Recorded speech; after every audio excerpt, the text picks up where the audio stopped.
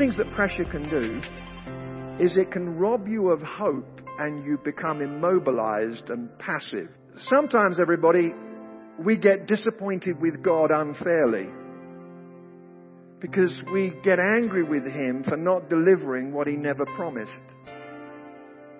What's very clear here is that faith does not exempt us from difficulty. Let's not be surprised at pain or heartbreak.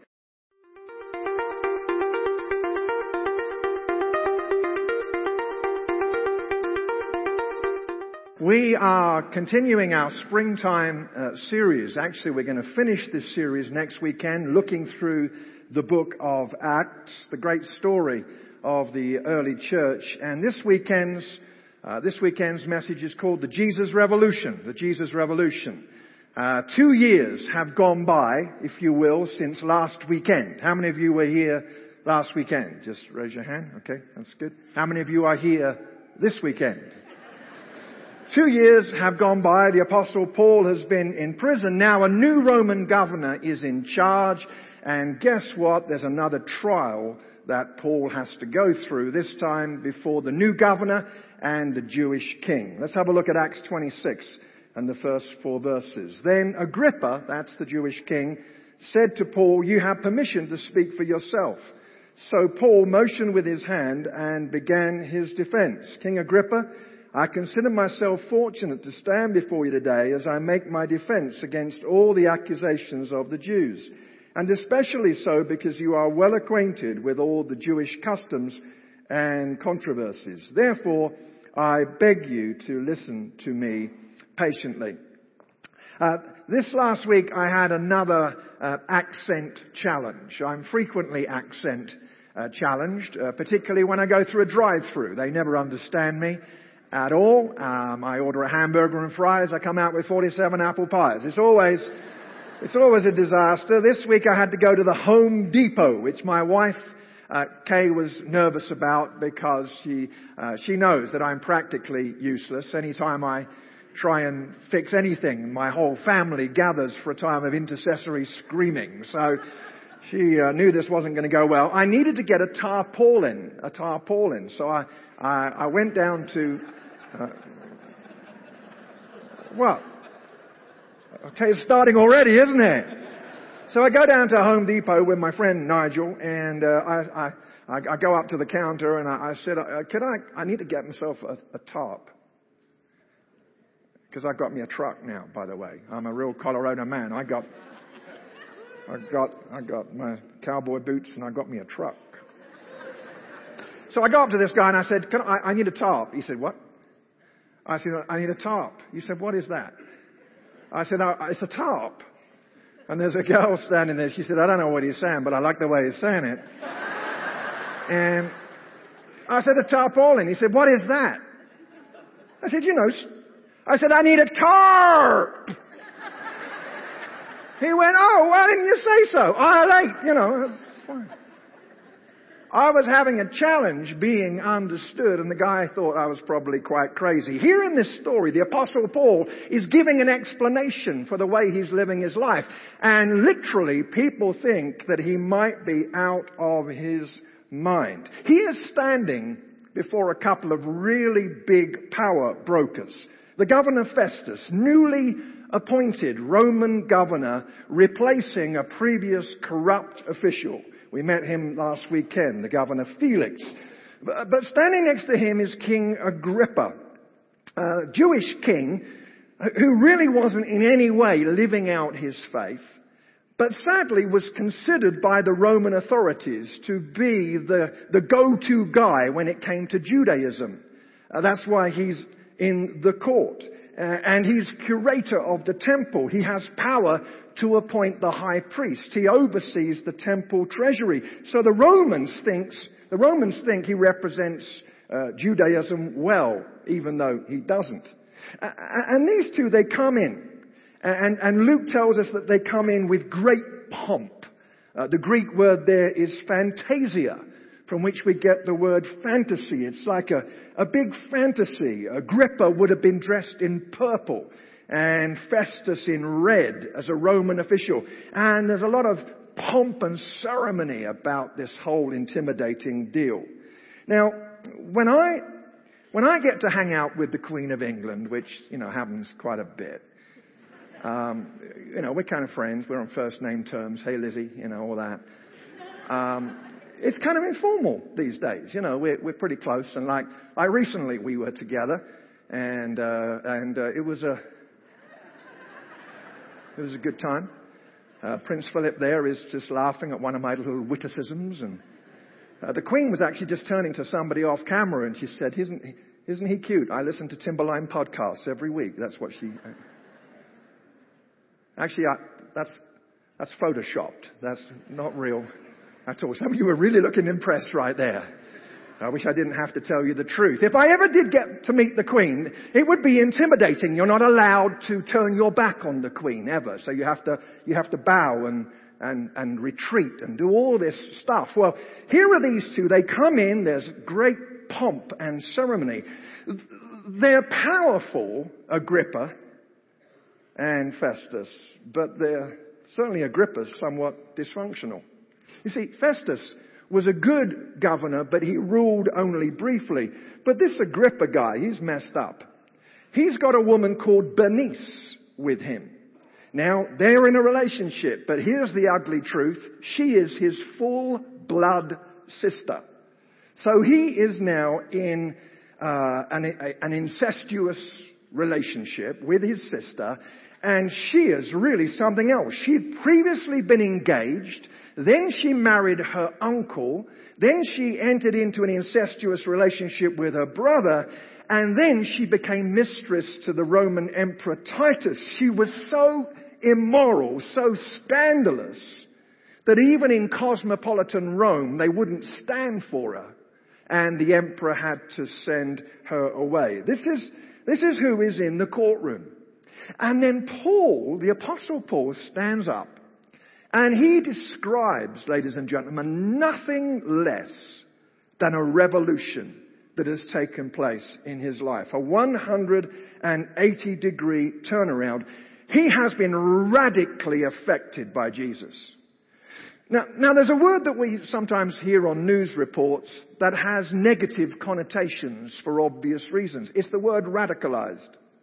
When we hear about someone being radicalized, we think of terrorism or extremism.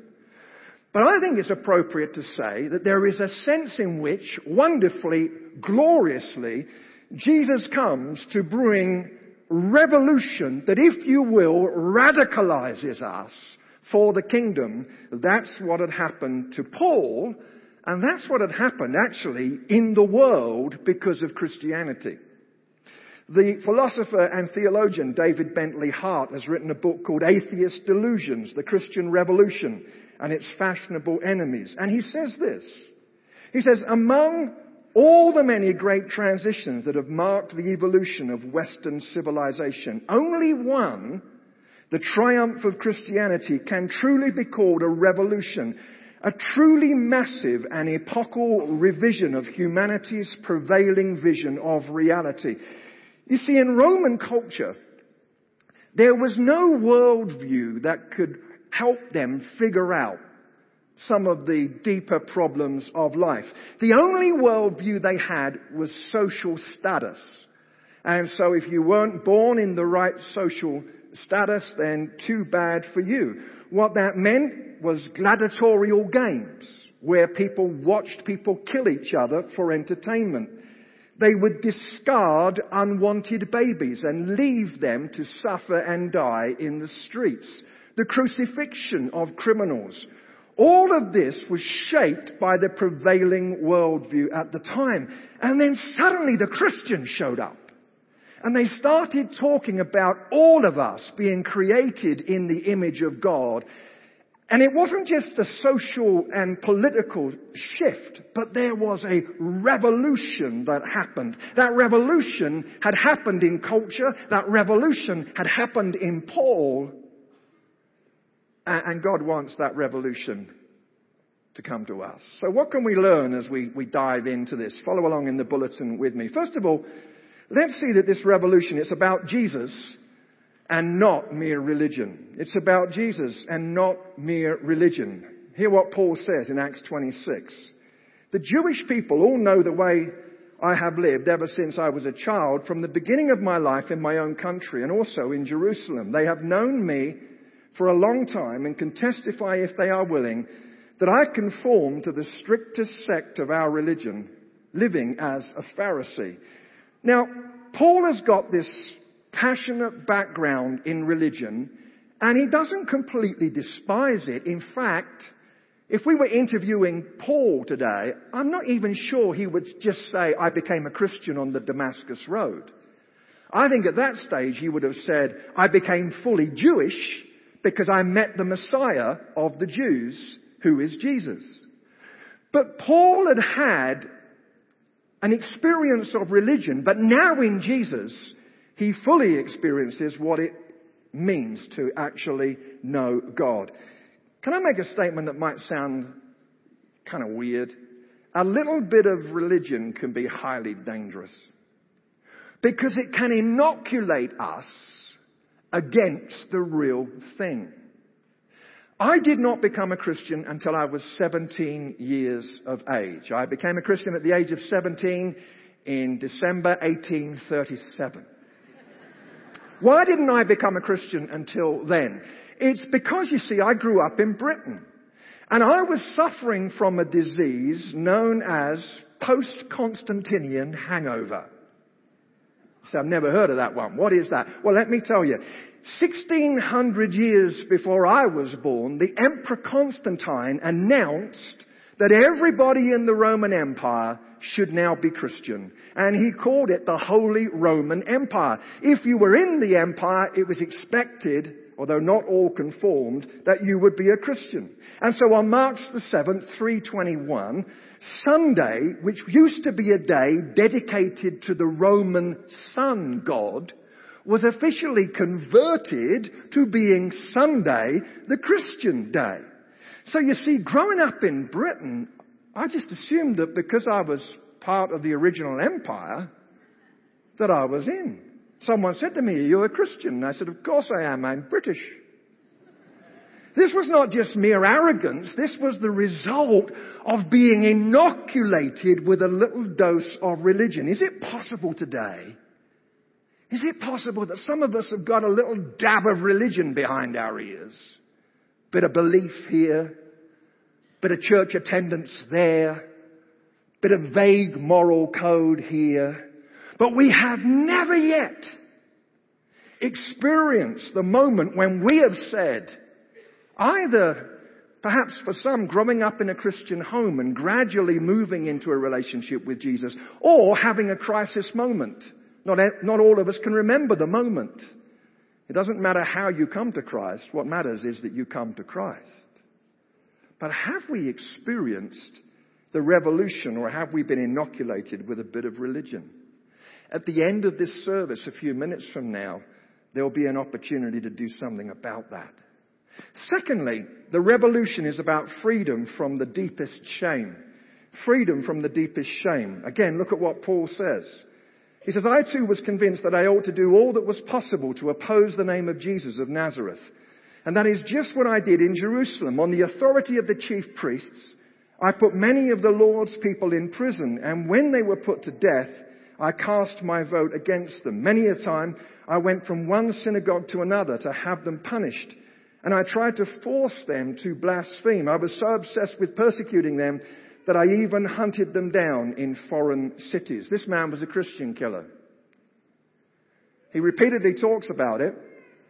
But see this, he doesn't in any way try and pretend that that was not horrendous. He faces his history, and then he goes on to accept God's grace and forgiveness for that which was evil in his past. I think in our culture right now, we're living with a tendency to dismiss guilt, all guilt, as being negative. It's almost like we don't want to say that anything is wrong. Professor Richard Dawkins, one of the new atheists, in his book, The God Delusion, he says, in our universe there is no design, no purpose, no good, no evil, nothing but blind, pitiless indifference. Really, Professor? If that is true, Auschwitz was okay. If that is true, there is no moral compass for anything if you consider the implications of that statement. And it's not just the academics. Does anyone remember Anne Landers, the agony aunt? Anne Landers said this: one of the most painful, self-mutilating, time and energy-consuming exercises in the human experience is guilt. Remember that guilt is a pollutant and we don't need any more of it in the world. Wrong. It's good to feel guilty when you are. Otherwise, we become a culture of psychopaths and sociopaths.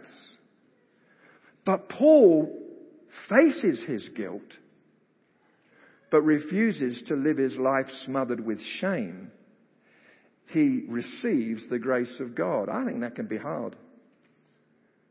Martin Luther, many years ago, said most Christians have enough religion to feel guilty about their sins, but not enough to enjoy life in the Spirit. If I came up onto this platform this morning and I said, on the way to Timberline today, God spoke to me and told me the name of some people here today in the 10 o'clock service who have been awesomely naughty. And I'm going to name you right now. Now, even though this is just an illustration, some of you are ducking right now. You're going, oh boy. But if I came up here and said, God has spoke to me on the way here to Timberline today, and there are some people here He wants to celebrate. You are the apple of His eye. You have done so well. A lot of us would be looking around going, wonder who that might be then. Because we tend to count ourselves in for judgment and out from grace. Why not stop struggling? Face what you did that you most regret, but let God take it. Let the good news be good. Paul didn't deny his shame. He faced it, but he received grace for it. Thirdly, this revolution helps us to see relationships in a new way. Seeing relationships in a new way. Look at Acts 26:12. On one of these journeys, I was going to Damascus with the authority and commission of the chief priests. About noon, King Agrippa, as I was on the road, I saw a light from heaven, brighter than the sun, blazing around me and my companions. We all fell to the ground, and I heard a voice saying to me in Aramaic, Saul, Saul, why do you persecute me? It is hard for you to kick against the goads. Then I asked, Who are you, Lord? I am Jesus, whom you are persecuting, the Lord replied. How do you persecute Jesus? How do you persecute Jesus, who is seated at the right hand of the Father in heaven? How do you do that? I'll tell you how you do it. You persecute His people. Because when you hurt people, we hurt Jesus. Now that's true negatively, and it's also true positively. When we bless others, we bless Jesus. You say, where's that in the Bible? Well, it's in Matthew 25, verse 37. Then the righteous will answer Jesus, Lord, when did we see you hungry and feed you, or thirsty and give you something to drink? When did we see you a stranger and invite you in, or needing clothes and clothe you? When did we see you sick or in prison, go to visit you? And the king will reply, truly I tell you, whatever you did for one of the least of these brothers and sisters of mine, you did for me. You see, both positively and negatively, the way we do relationships affects Jesus. What that means is we don't just live our lives in little spiritualized compartments. We read the Bible through every year, but we're still pretty mean in the workplace. Holistically, we live our lives as an act of worship. Number 4. This revolution calls us to live for God's purposes. Living for God's purposes. Here's what Jesus said to Saul as he was called back then. Now, get up and stand on your feet. I have appeared to you to appoint you as a servant and as a witness of what you have seen and will see of me. I will rescue you from your own people and from the Gentiles. I am sending you to them to open their eyes and turn them from darkness to light and from the power of Satan to God, so that they may receive forgiveness of sins and a place among those who are sanctified by faith in me. So then, King Agrippa, I was not disobedient to the vision from heaven, first to those in Damascus, then to those in Jerusalem and in all Judea, and then to the Gentiles. I preached that they should repent and turn to God and demonstrate their repentance by their deeds. The Apostle Paul is saying, after 2 years in jail, this is my passion. This is my purpose. This is what gives meaning to my life. Isn't it amazing what people will live for? What their purpose will be. I was looking at the Guinness Book of Records recently and just discovering some stuff that people live for. You think, why? Like Michel Letito from Grenoble in France. His passion, believe it or not, is eating metal and glass. Since 1959, he has consumed 2 pounds of metal and glass every day. His diet so far has included 18 bicycles, 15 supermarket carts, 7 TV sets, 6 chandeliers, 2 beds, a pair of skis, a Cessna light aircraft, and a computer. That's an interesting passion in life. Then there's Amra Kumar Jha of India. He holds the world record for balancing on 1 foot.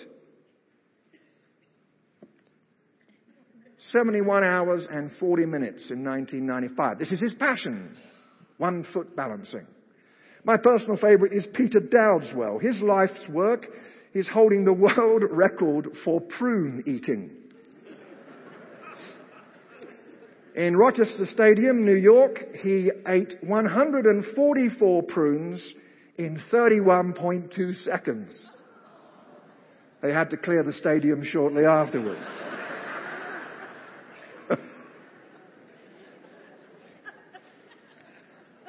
Kind of crazy things to be passionate about. And here the Apostle Paul is saying, this is my passion. And by the way, when he says repent, he said, I'm calling people to repentance. That word repentance needs a makeover. Because we tend to think repentance is a weird guy standing on a street corner holding up a big sign that says, repent. It's the preacher barking at you. Repent. And yes, it does include turning away from sin. But if you asked a first century Jew what repentance means, they would give you a completely different answer, because repentance in first century terminology means to embrace a new view about everything. Let me give you an example from history. Some Jews were trying to overthrow the Roman Empire. A young Jewish officer, Roman officer, called Josephus, rode out to try and persuade these guys to give up their campaign. It was never going to work. Josephus rode out to meet them, and he said, repent and believe in me. He was not asking them to experience a religious conversion. He was saying, boys, you need to have a totally new way of looking at everything. That is what repentance actually is. It's a new worldview about everything. And it's about passionate living. So hear what the Apostle Paul says to the church in Philippi, Philippians 3. But one thing I do, forgetting what is behind and straining towards what is ahead, I press on towards the goal to win the prize for which God has called me heavenward in Christ Jesus. This word passion, by the way, comes from 2 words, a Latin word and a Greek word that means suffering. When you're passionate about something, you might have to suffer for it. That was Paul's experience. I read this week about Eugene Ormandy, an orchestra conductor. He was conducting the Philadelphia Philharmonic, and he was so vigorous in his conducting, he threw his arm out of joint because he was so passionate about the music. I don't think passion's got much to do with how much noise you make or how high you jump. But I'm challenged by that. The Apostle Paul has been in prison for 2 years and he's still passionate about his faith. God give us that. God give us that widescreen, big picture worldview. The last thing is this. This revolution calls us to share our personal story. Sharing our personal story.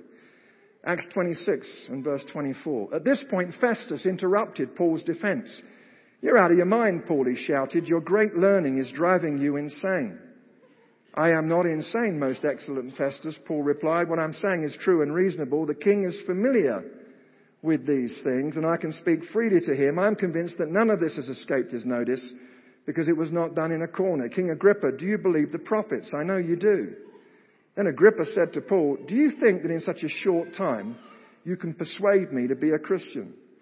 Paul replied, "Short time or long, I pray to God that not only you, but all who are listening to me today may become what I am, except for these chains." Ladies and gentlemen, one of the greatest things we can do is share our story. Share our story. Now, that does not mean rushing out of here and running into the restaurant or the workplace this week and saying, "Gather round because I've got to tell you my story." Very often, sharing our story will come in response to an invitation to do so. Paul is invited to speak here. Look at what we read in 1 Peter chapter 3. "Always be prepared to give an answer to everyone who asks you to give the reason for the hope that you have, but do this with gentleness and respect." Not always, but most often, sharing our story will come as a result of an inquiry. Someone says, "Well, tell me about that." But how wonderful it is when we can do that. When you do it, be kind. If you study this passage, Paul was so kind, gracious, didn't react to the ridicule that he experienced. And know as well that our task is not to convert people, but to sow seed and just to share something of the story. And by the way, tell the truth. Tell the truth when you share your story. You heard about the guy that stood up and wanted to share his testimony. And he said, "I've lived a life of gratuitous debauchery and great sin." And then he said, I gave my life to Jesus when I was 5 years old. Well, why did he do that? It's because he thought he had to have a good testimony. There's no such thing as a good testimony. If you were raised in a Christian home and you don't have some big lurid past, you don't have to paint it as if you did. But every one of us has a story. And the Apostle Paul shared that story. And then he says, looking into the eyes of a king who's partnered with his sister and a Roman official, he kind of makes a little joke. He says, "I wish that you were just like me." And then he throws in and he says, "Except for these chains, of course. Don't want you to be locked up like me." And with a winsome way of communicating, the Apostle Paul is saying, "Come the revolution. May it come to you, King. May it come to you, Roman governor. May it come to everyone that hears my voice," he's saying. Earlier in this service, Jen wonderfully shared about a moment when sitting 1, 2, 3, 4, 5 rows back, she realized that she needed to make a clear commitment to Christ. In the next few seconds, there is going to be an opportunity for people here to do that. God has been doing some amazing things among us. In the last service, probably 30 to 40 people made a response to Christ, many of them for the first time, we believe. 5 rows back, having prayed prayers and cried out to God earlier, but Jen, at the age of 30, effectively said, "I want the revolution."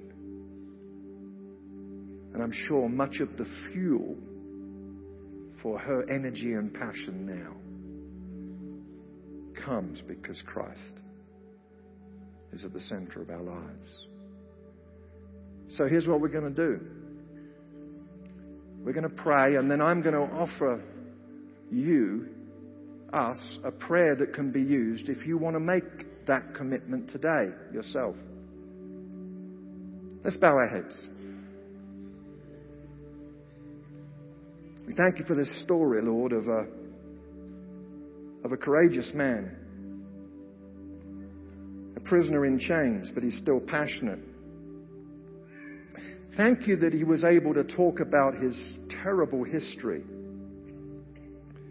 But he faced it and he accepted grace.